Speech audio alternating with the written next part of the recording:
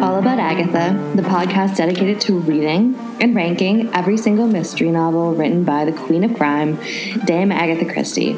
I'm Catherine Brobeck. And I'm Kemper Donovan.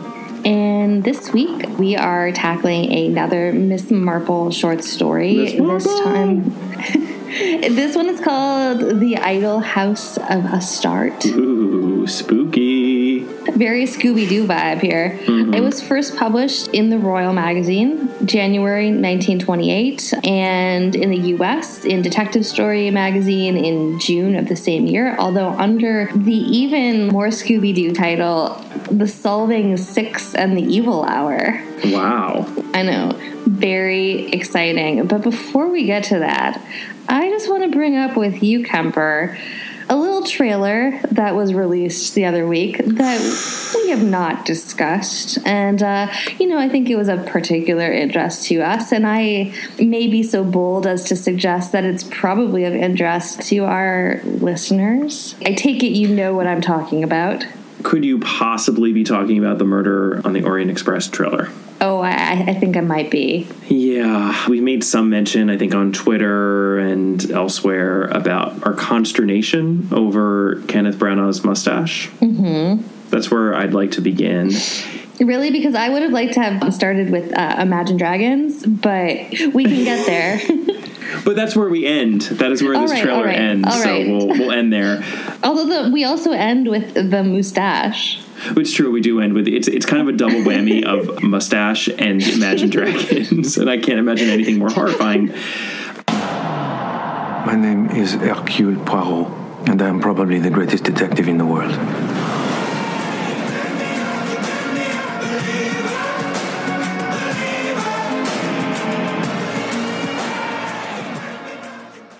I saw it before Wonder Woman, and so it was on about a 3-story high screen. If you think it's bad when you watch it on an iPhone, it's a new challenge that big.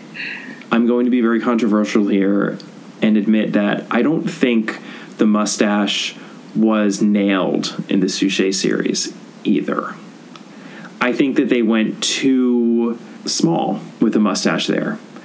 And I think that perhaps because of that, the direction in this movie was, well, let's do the opposite of that and go crazy. And there is some textual evidence for the fact that Poirot's mustache, they're supposed to be magnificent and luxurious and flowing, but also well coiffed.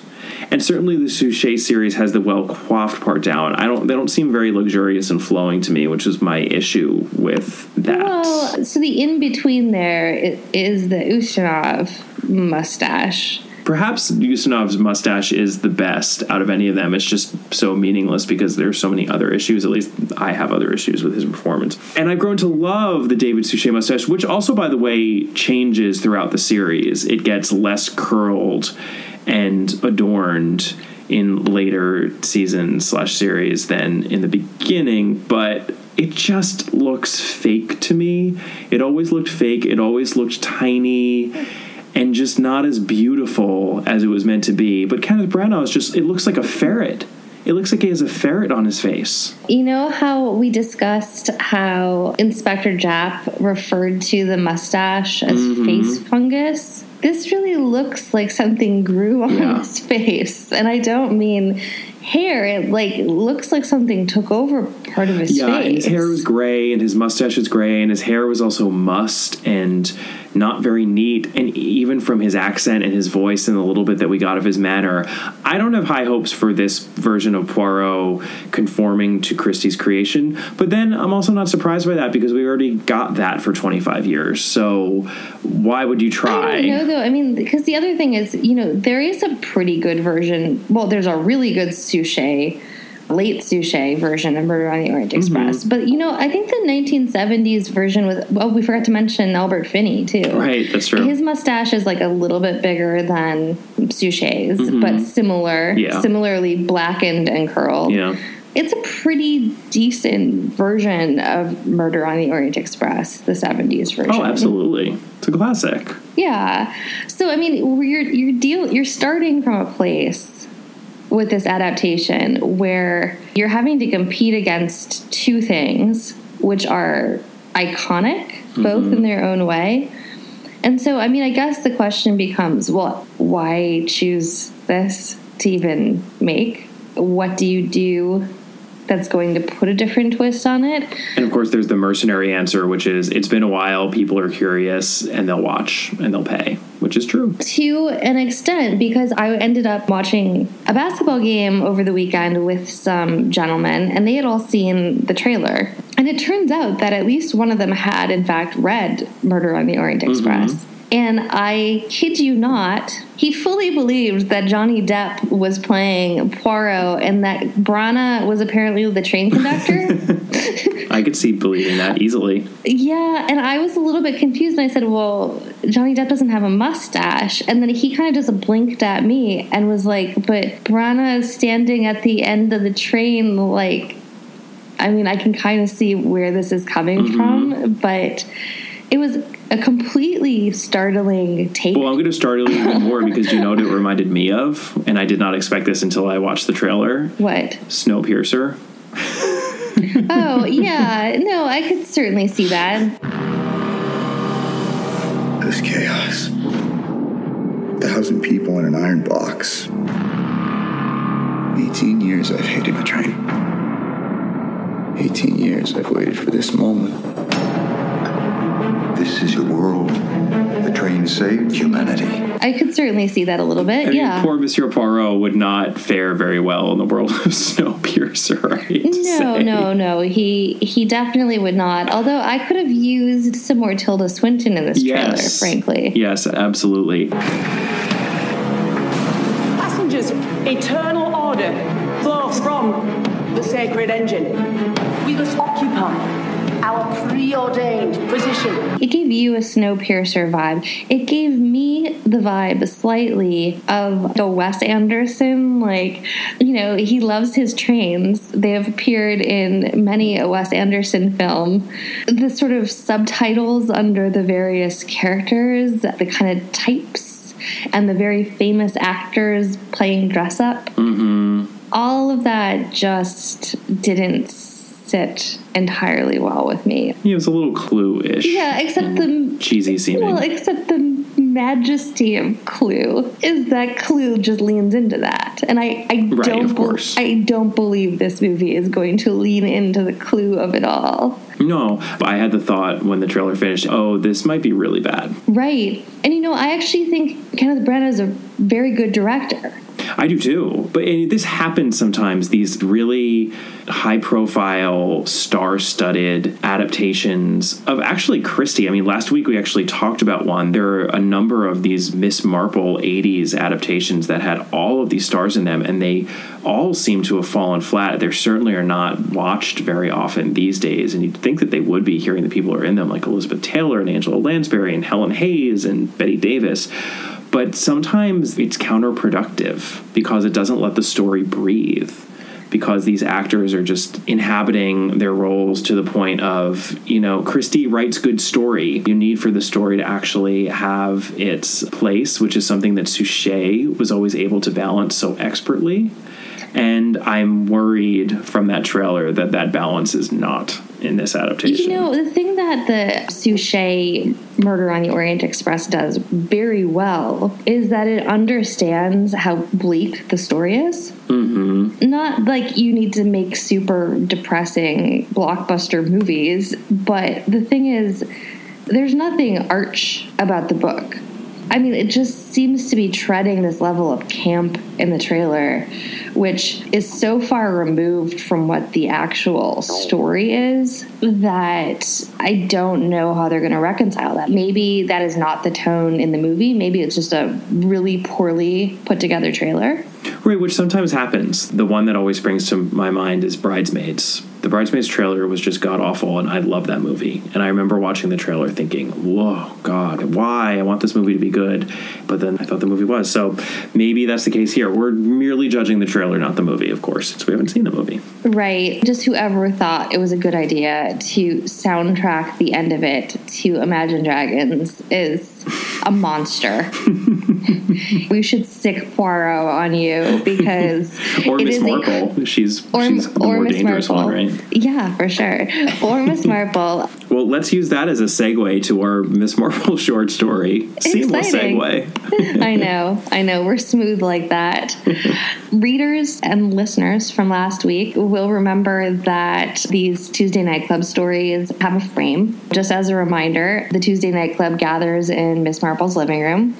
Each week, a different member tells a different mystery, and the group has to essentially guess what the outcome is. And so this week, the storytelling duties go over to Dr. Pender. He's an Anglican clergyman. Yeah, and he tells a story of years earlier when he was invited to a country house weekend, and that weekend made him basically forever believe that there are places that are just imbued with good and evil influences. Color me intrigued. Let's talk about our victim. I know. Well, hey, it's the Solving Six in the Evil Hour. So our victim is Sir Richard Hayden, who's the owner of a property called Silent Grove, situated on the borders of Dartmoor, and poor Sir Richard ends up stabbed mysteriously through the heart.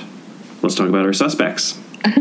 Well, we have Dr. Pender because, hey, why not? He's the storyteller, and we Everyone know is a how suspect. this can go. But they were college friends, right? Yeah, I mean, You never know. Resentment, maybe he doesn't like the clergyman lifestyle so much. You don't know. We don't know him. Then there's Elliot Hayden, who is Sir Richard's cousin, and that's all we need to know for now. Being one's relative is already potentially suspicious. Perhaps he's inheriting something. It's if true. Sir Richard dies. We don't really know very much about him at all, frankly. And so we have Lady Mannering, who exists. She is a person with a daughter, and that daughter is Violet Mannering, who is pale and inconspicuous. I will note that this story is set in isolated Dartmoor. It's even mentioned that in the winter it's very treacherous and cut off from the rest of the world, and that the story features a mother and daughter, the daughter's name being Violet. And we had another story set in Dartmoor with a mother-daughter, the daughter named Violet, in the Sittaford mystery, which was written around the same time. So I'm just pointing it out there. Maybe Dame Agatha did that on purpose. Maybe she was just like, screw it, I like the name Violet, I'm going to use it again. Maybe she was writing both at the same time and was like, oh, God, I got to turn in another one of these Tuesday nightclub mysteries. So, well, just stick them in there. I mean, their names are different. They weren't the Mannerings in that book, but I just thought that was curious. I was like, haven't we? I know it, and the descriptions before? of Dartmoor were a little bit similar. Yeah, because Dartmoor she spent actual time in, so I think she just, from a personal standpoint, liked setting stories in Dartmoor. Anyway, let's go on to Captain Rogers. And his wife. Yep. And they are really a unit because Mrs. Captain Rogers is not given a name, and they're always referred to together, basically. Right. But they are, quote, hard-riding, weather-beaten people who lived only for horses and hunting. Oof. All right. Then we have Dr. Simons, who is a young doctor, and finally, in what is rather a long suspect list for not a very long story, Miss Diana Ashley, a socialite and notorious beauty, who is also a massive flirt who all the men are enamored with. She is, quote, capricious in her favors, end quote. The way that she was described, by the way, she totally reminded me of Blanche Ingram in Jane Eyre, because she's tall and she has dark hair and fair skin, and everyone is obsessed with her looks. It's true, although I will note that there is some awkward exoticism to her. Yeah, there's a lot of focus on her Asiatic eyes. Yes. I believe they're often referred to as Oriental, and how they definitely are. I was going to say Asiatic is not exactly how it is described in this story, but yeah, and how they're beautifully slanting and alluring and et cetera, et cetera. Seductive. Anyway, let's talk about the world as it appears to be. So we mentioned Sir Richard. This is his house, Silent Grove. He's very excited to have all of these guests down to his new house, which happens to be situated on the edge of the moors, again, isolated Dartmoor, and surrounded by tors containing all kinds of excavated late Stone Age sites, bronze implements, signs of Druids, Romans, and Phoenicians. It's a real poo-poo platter of archaeology going on there.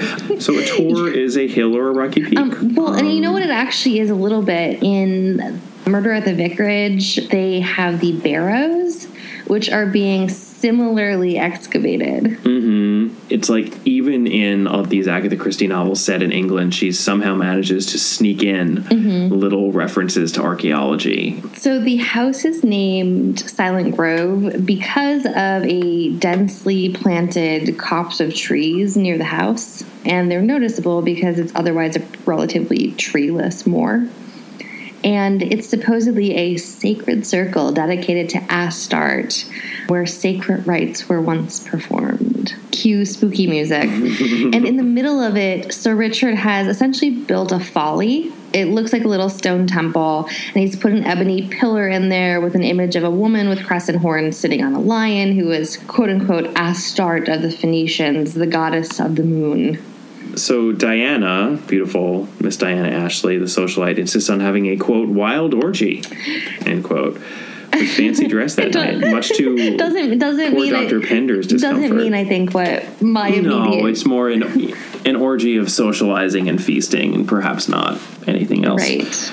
Dr. Pender, though, still is uncomfortable with this, understandably, and Dr. Pender, Dr. Simmons, and Violet Mannering all get an incredibly bad feeling about the Grove when they're in there.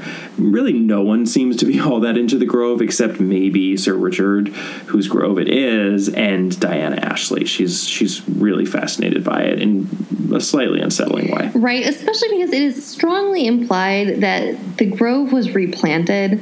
And obviously Sir Richard built the folly in there. So there's a little bit like, was this actually anything? This seems all completely made up.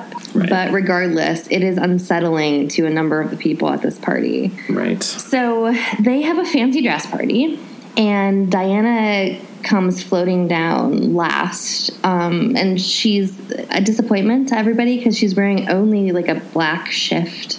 And she says that she's dressed as the unknown. But before that, we get a list. It's not quite a laundry list because it's a little bit more spread out, but we can call it a quasi-laundry list, I think. Of what people are dressed up as. So the Rogers are Neolithic hut dwellers. Curious what that actually consisted of as a costume, but I don't think we wanted to see it. No. Sir Richard is a Phoenician sailor. Elliot is a brigand chief. Simmons is a chef. Lady Mannering is a hospital nurse, and her daughter is a slave, which is interesting. I'm imagining Princess Leia. Yeah, very much so. And Pender is a monk. Right. So at some point after dinner, Diana is missing, and the whole party goes toward the Grove looking for her. I believe Violet saw her heading off in that direction a quarter of an hour earlier. So they go looking for her, and once they get to the clearing in the middle of the Grove, they find her. The shift has been... Do they ever? The shift is no longer. She's got horns in her hair. She's crooning that she is the priestess of Astarte, and that she, quote, holds death in my hand, unquote. So this is all sorts of creepy and weird, but it only gets creepier and weirder from there. Right, because Sir Richard, who obviously has a huge thing for her, is still sort of amused, and she continues on with her death speak and basically telling people that they can't approach her or they will be struck down. But Sir Richard, because, again, giant thing for her, he does go forward only to really immediately fall to the ground on his face, where he then just lies there prone on the ground. Right. And Elliot runs to help get him up, but he won't get up. Elliot stands up. He calls for the doctor. Dr. Simmons is there, and he pronounces Sir Richard dead. And Diana cries out that she must have killed him, and she often faints herself. They carry Diana back to the house, and then they end up carrying Sir Richard back to the house, too. And Pender now knows enough that he's like, well, if this weren't a long time ago, we would have known better. We would have left the body where it was. But instead, we just carried the corpse back to the house. Right. Originally, they think he had a heart attack, but no, he was actually stabbed through the heart. Right, and they have no idea how, because Diana Ashley had been holding this dagger, but he never got within several feet of her. Elliot, his cousin, goes out into the Grove to look for a weapon because they can't figure out how this could have happened. And he never returns, and then is found hours upon hours later, losing blood and stabbed through his shoulder with a knife. Luckily for him, at least, seemingly, it missed his heart. Right. And the case is left open. Let's talk about the world as it actually is. Yeah, there aren't a lot of clues in this one, but suffice it to say, spooky or not, the idol house of Astarte did not actually do it. This follows the pattern in Christie that superstition is never the answer. Again, except for lady ghosts having the backs of other ladies. Yeah. Other than that one exception, which was not key to the solving of anything, but other than that one exception, it's not legit. What is legit is the fact that Diana was flirting with everyone. Everyone. I mean, she was probably flirting with Violet. It seems like she was just all up in everybody's business, and every man there seems to have some kind of a thing for her. Even, frankly, Pender, he doesn't say it, but he's the one describing the story. Right. Yeah, and you can he tell spends, like, way too much time describing her. Absolutely. I think that whenever we get a character like this, it is safe to say that if you are pitting people off one another, and if you are deliberately trying to make people jealous of each other for your attention, there's possibly a brewing problem there. That's a rather general background sort of a clue. Here's a more specific clue. Clue number 2, the costumes. Remember, this is where we had our quasi-laundry list. Ding, ding, ding. There's no distinct theme to this fancy dress affair other than having a wild orgy. So it stands to reason that we should pay attention to that quasi-laundry list of costumes. And the most telling one there also happens to fall in the middle of the list. Mm-hmm. And that is Elliot as the brigand chief, because the costume of a brigand chief includes, very likely, a number of weapons, at least one knife, if not a whole row of knives on the interior portion of the costume. So if you knew that, you know more than I did, but Miss Marple knew that. Miss Marple definitely knew that. And that is important. Let's talk about our final clue. People don't just get stabbed in the heart with no sign of a weapon. Nope. It's just not a thing that happens. Nope. So in the moment between Sir Richard falling forward and Elliot crouching next to him and standing up to announce that he's been stabbed, Sir Richard has been stabbed. That's the only way it could have happened, yeah. Yes. So that either means that Diana threw a knife at him and somehow pulled it back from several feet away with no one seeing. Which is not a thing that could have happened in real life. No. Or Elliot stabbed him and took the knife back. Correct. There are only 2 people there. One of them had to have stabbed him, and it's probably the person actually touching him versus the one a few feet away. Yeah, I would say so. So, yeah. Elliot did it.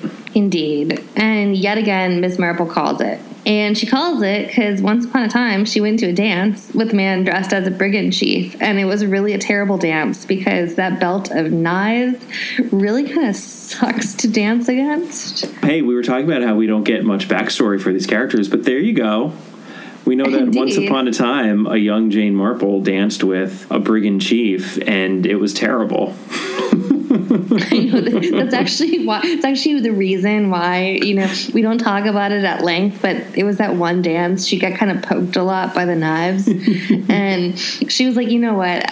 I'm just calling it St. Mary Mead for life, guys." the aughts version would have had a flashback in like sepia to her just being like, "Ow, ow, ugh." I know. And then he goes off and gets killed in the war. Yeah, and then she's like, "Oh well." Also, the other thing that Miss Marple catches is, by the way, Elliot stabbed himself in the shoulder later. Right. It was very easy for him to go back and pretend to be looking for the weapon because he then had the ability to do what he needed to do and pretend that the weapon wasn't his. That the weapon wasn't his. Yes, exactly. And that he was accidentally stabbed in the shoulder and he stabbed himself. Dr. Pender confirms that Miss Marple is in fact correct, of course. The reason he knows is not because he figured it out, but because Elliot called and told him. He's on his way to an Antarctic expedition, and he never intends to return. So right before he leaves... A little bit of a Shackleton thing going on here. Indeed, and in fact, you could even think that it was Shackleton because they say at the end of the story, "Oh, well, we know that you've changed the names." Yeah, Sir Henry says, and he did die honorably. You have changed the names in your story, Dr. Pender, but I think I recognize the man you mean. So Ernest Shackleton did it. Indeed. The end. And really, that's the end. Yeah, other than the fact that actually Dr. Pender does, in fact, attribute it a little bit to the idol house of Astarte, because he thinks that there had to have been actual evil in the Silent Grove to have prompted Elliot to do it. Because Elliot did it on as a spur-of-the-moment decision. And you can almost hear Miss Marple's eye roll. Girl, giant please. eye roll. I know. Like with the click of her knitting needles. But Hard eye roll. He does believe that. Join us next week when we will be reading Problem at Sea, another Poirot short story. This is Poirot en vacances. And as it is summer, we figured that would be appropriate and sort of fun and interesting. So, yeah, next week, a Poirot short story. And then just for purposes of those who are keeping track of novels coming next and who might want to get started reading. Because we do know that some of you are keeping up with us, which, absolutely, which we really love. Appreciate. We very much appreciate that. We barely keep up with ourselves. So I the know. fact that there are others who are willing to do so. It's so exciting. Our next novel is Lord Edgeworth Dies. Which is another Poirot. Another Poirot, of course. So just keep that in mind. And in the meantime, please contact us. We love hearing from everyone. You can email us at allaboutthedame@gmail.com. You can find us on Twitter at allaboutthedame. You can find Catherine individually at Brobcat. You can find us on Instagram at allaboutagatha. You can visit us on Facebook. Our Facebook page is All About Agatha. And we very much look forward to talking to you next week. Bye. Bye.